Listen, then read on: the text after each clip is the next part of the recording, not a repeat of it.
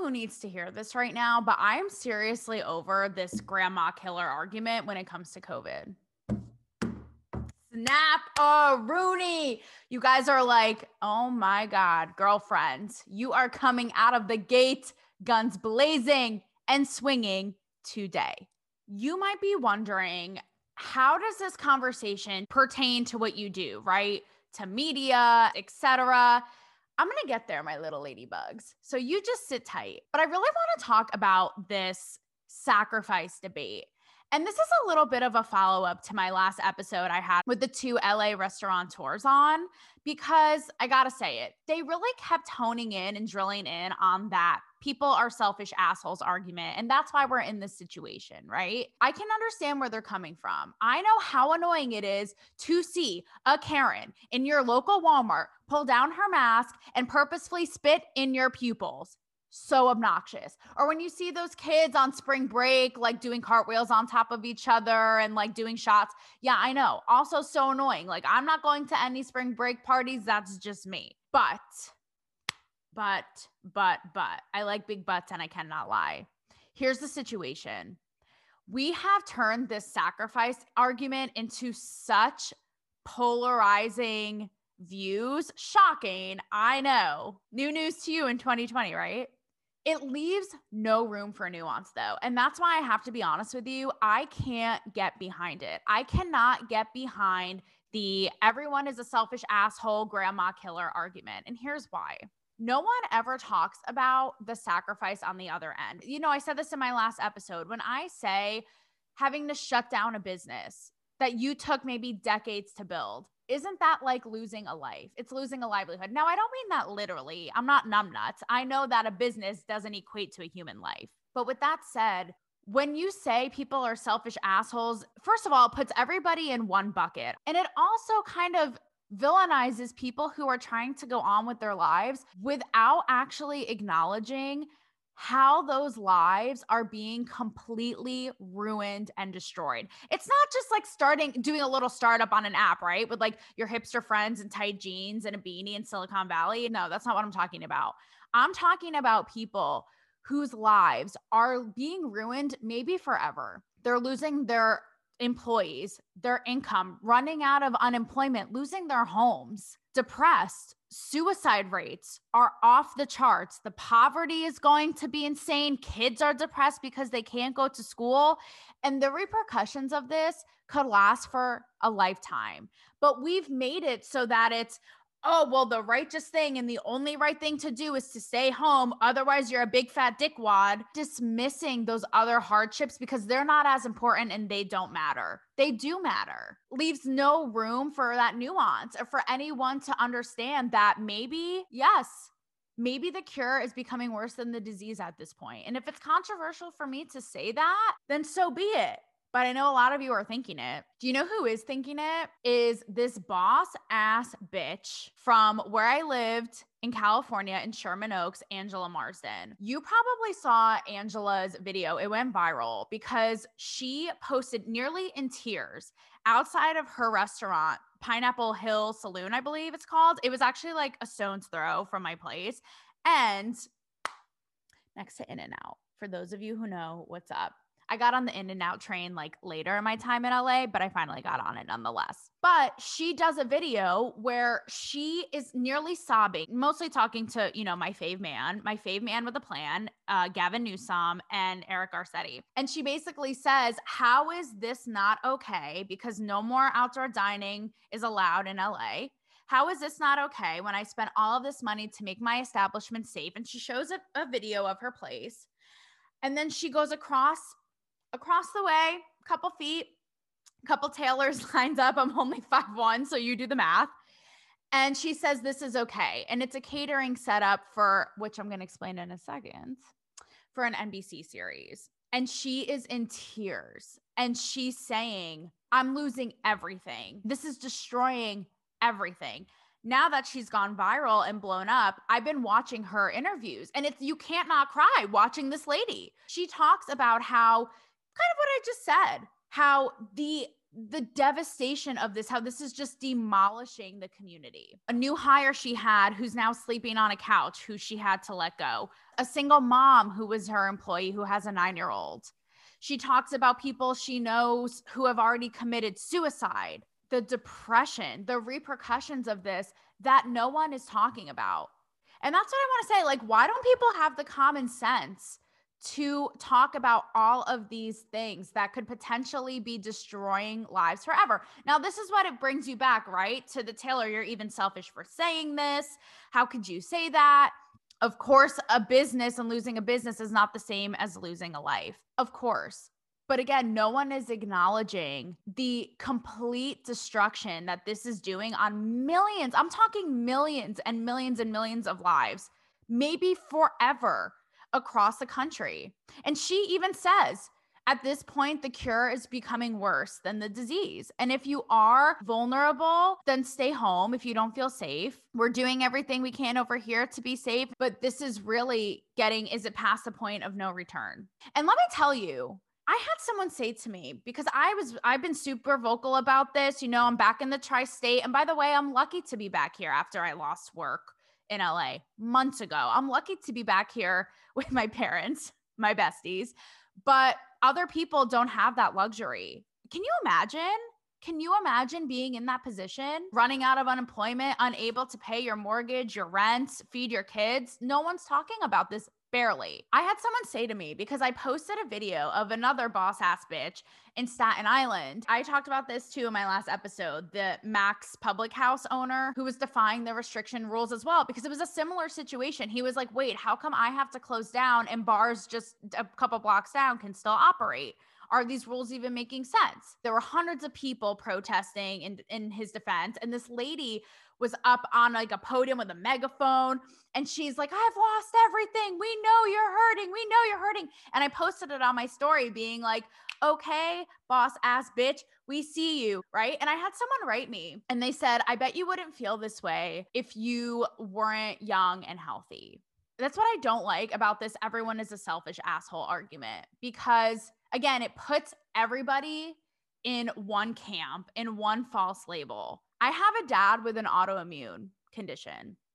I have grandparents in their 80s who I'm not going to see for the first time these holidays since I was since conception, since I was a fetus. And let me tell you, they're both living their lives way more than I am. I'm not even kidding. My dad is out working in the public every day. My grandparents go on their bike rides every day. I called my grandma last night for her 82nd birthday, and she's with her friends playing canasta. She's like, I told my family that I was playing cards tonight. Like, can't be bothered. I'm like, this lady is has more of a social life than I do. Like, the only person I talk to is this pet. And look, I'm blessed that I have family who are still vulnerable, but are in good spirits and are in good enough condition to do those kinds of things, right? I understand. I have friends who themselves have underlying conditions or are living with a parent who has one. And I understand that horror. And I understand that this is killing millions of people. I'm not overlooking that. And I'm not overlooking the fact that it spreads like wildfire. We don't have a vaccine. We don't have a cure. You don't know how it's going to affect your body. But what I don't like is how it's become the only right thing to do is to stay home. And everything else is not only not allowed, but looked down upon and labeled as selfish, as if it's just like, oh, stay home and sit pretty and collect unemployment, eat popcorn and watch Gilmore Girls on repeat. No, that's not the sitch. And the mental toll of this, holy shit, raise your hand if you're going fucking batty. Exactly. That's why even my grandparents are playing cards with their friends and going on bicycle rides. It's like people can only do so much. And that's what I hate about this. Like, oh, just stay home and suck it up. Come on. If you don't, then you're just selfish. It's like you can only ask people to do so much. And that's what gets under my skin, is that it can't even be discussed. Get a load of this. My friend, who you have to check out his show, I put it up on my story from time to time, but it's called Rob Nelson Live, and it's friggin' amazing. He has his biggest audience on Reddit. And in one episode, he was talking about the effectiveness of lockdowns and questioning if they are really effective. And by the way, we don't even know. It's proving to be that they're not. But midway through his stream, as soon as he said that, Reddit pulled his stream and said that he was going against the community guidelines. And it's like, seriously? because he was asking a question we all have on our minds. It's like you can't even have the dialogue, and that is what's scary. That's honestly why I'm afraid to do these as Instagram lives, because they'll pull my string. I saw this really striking post the other day on Instagram, and this is what it looks like. Can you guys see that? Oh, sorry, I'm not talking in the mic. For those of you guys listening and not watching, oh God, there's two of me. That's a lot of Taylor. Hi. It says all jobs are essential. That's what the whole post says. And then here's what she writes. So this is a photographer based in LA. She says, I try not to get political on here. I stand with the restaurant industry, the beauty industry, all small businesses when I say stay open and resist these impractical lockdown orders. And here's what she says, which I thought was so striking. She says, on top of being a photographer, I've also been in home healthcare for 12 and a half years. I have a severely disabled daughter who has required quarantine and extreme sanitary measures her whole life. I have been sanitizing and washing my hands for 20 seconds each time long before this all started. She is compromised, therefore she stays home. I would never advocate that the rest of the state lose their livelihoods for that reason. Your governor is dining out, getting personal care, and his business remains open. That's a sidebar. You know, that whole sitch. We talked about that in the last episode. Newsom, suck a dick. Do your part, but think for yourself, she writes. Wow. Right?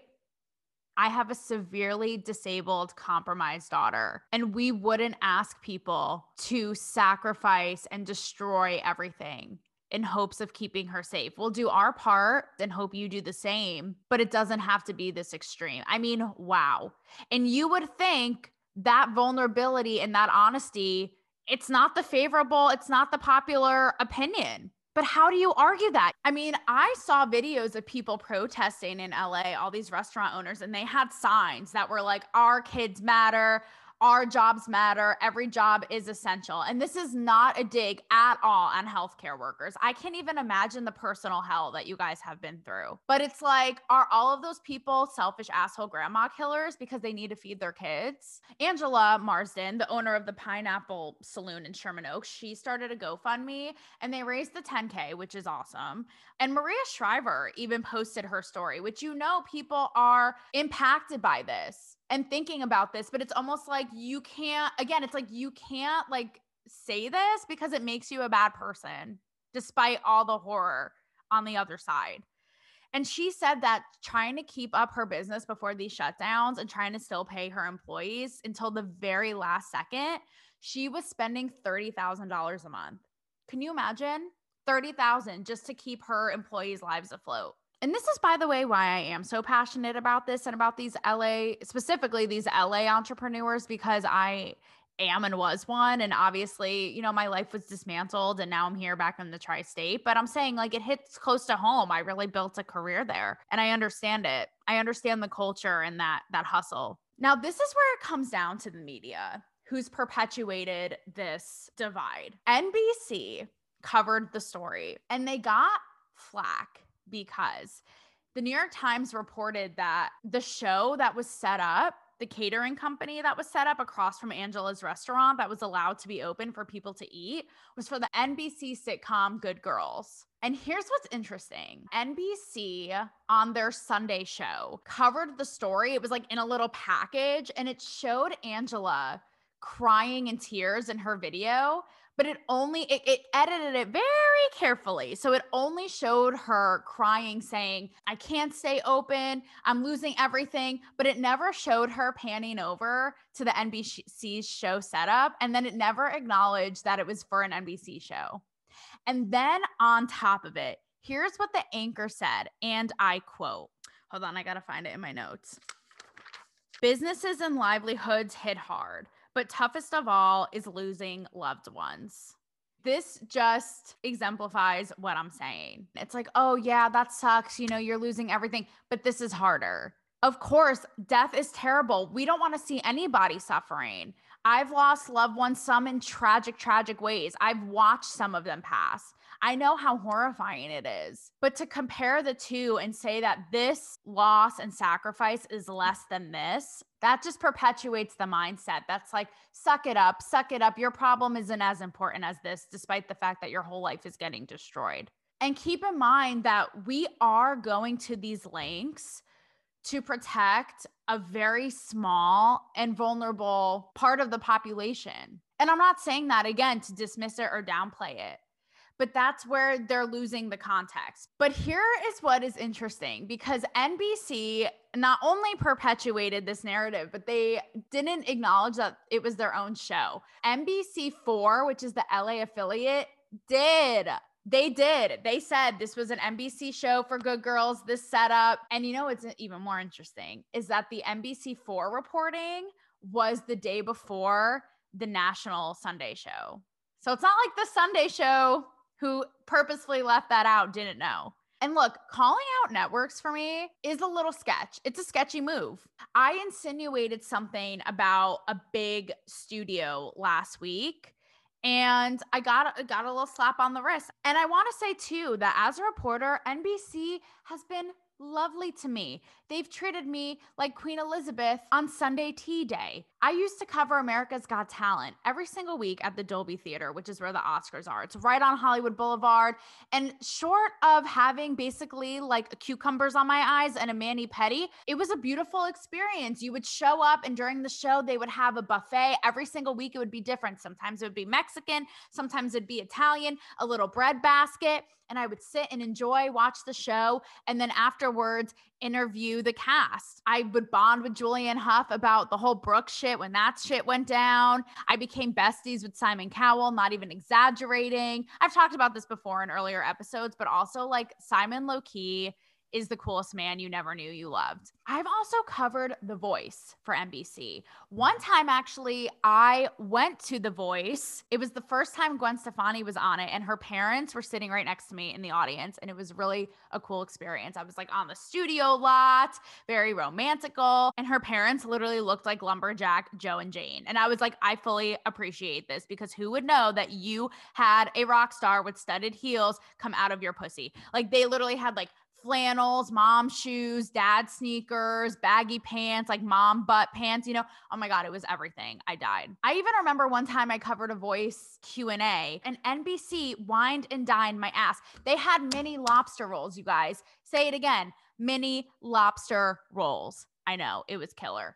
So with that said, I'm not going to play it like the fake news and only show one narrative. I can acknowledge when someone's doing me dirty and when someone's doing me right. I doubt after this, I'll be at the top of their list to be in line for lobster rolls, but it really makes you think, right? These narratives that the media is perpetuating to make you feel like a dickwad if you so much as want to keep your business afloat, as if it's not as substantial as the other sacrifice. And while we're on this subject of the media, I want to talk about how selective the media is when it comes to covering COVID. Do you notice? Why don't we ever hear, first off, about this side, all we ever hear are the blanket statements, right? Like open the economy, more buzzwords, shutting down business. It doesn't get into the nitty gritty of how fucked up people's lives are getting and how they can't survive. But also, why does no one ever hear about mental health? Where's Waldo?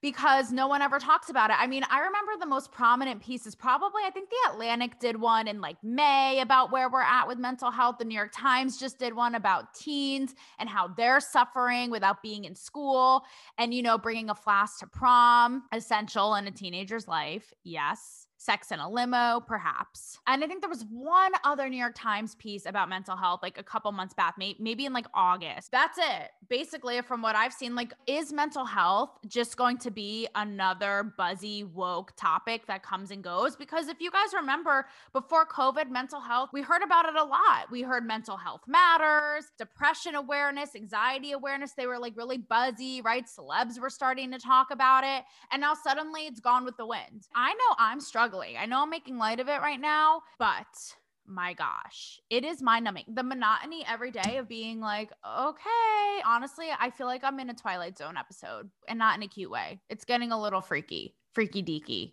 I'm going to be completely honest with you. I struggle from this almost daily. It is tough. Honestly, I have days where I'm like, what is the point? I know that sounds dark, but it's true. When you have nowhere to go, no one to see, no way to apply your mind, you go mental. I saw one of the prominent restaurant owners in LA, who a lot of celeb chefs follow. She was being vocal about this, and she made a great point. She said, People want, in capitals, want to work. And that is so crucial. Yes, you can give people money. And I feel like this debate has come down to that, right? We need more money. That would certainly help lessen the blow and help for a little bit. But at the end of the day, you need that stimulation. You need that purpose. Why else get out of bed?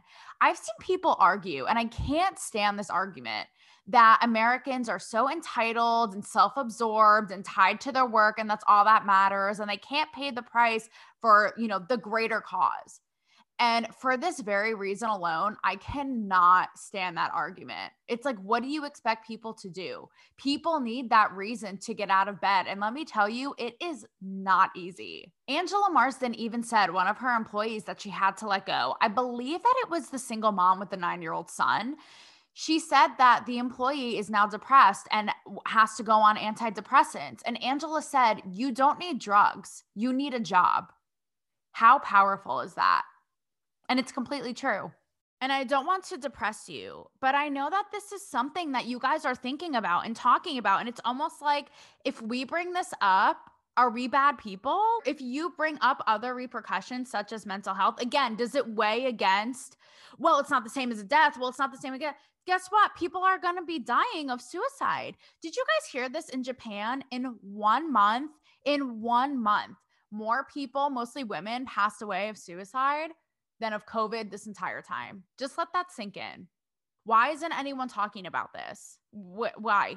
There are also, I saw some studies in the UK about how they're doing on mental health, and the CDC has a little bit of info, but nothing really. And I'm like, this should be like top notch. What happened? A lot of people also put the argument out there that unless it happens to you, you don't care. Specifically, unless you know someone who's passed away from COVID, then it doesn't affect you or you don't care.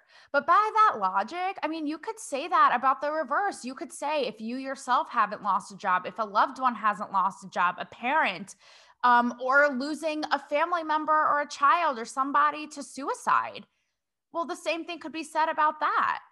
And it's funny because this could even on the lighter side. I got a kick out of when people in LA were finally so uptight once their very last straw, the very last thing was the restaurants closing outside because they were comfy, living on unemployment, kicking back. And then it was like, oh, hell no. Now you take our only thing we had left, restaurants. Oh, no, you don't. And it's like, right. Until something personally impacts you. I have felt this way about this from the very beginning. And when people were finally getting uptight, like, oh no, now you've gone too far, I'm like, join the club. Oh, now you see. Right. So aside from the Karens, aside from the, Key West spring breakers, we got to stop with the whole, everyone's a selfish asshole. I'm seeing everyone in such a different light. Everyone is doing their best to survive. And the fact that the media chooses to only showcase one narrative as the right one and everything else is less than or diminished, that ain't right. So I'm going to say this. I'm going to be a little Mr. Rogers here on Cancel Me. This is a point of view that should not be canceled, is acknowledging this other side. But try to put yourself in somebody else's shoes, both ways. I can acknowledge and I can understand how infuriating it would be for someone with an underlying condition or whose loved one has an underlying condition. See these people twerking thongs on top of each other's earlobes in Miami. I can understand that. But then think about the other side, that not everyone who is choosing to try to pick up the pieces and move on with their life is selfish. They're trying to survive. Let me know what you guys think. And NBC, if you're seeing this, sending my regards. No hard feelings that much. And feel free to send lobster rolls.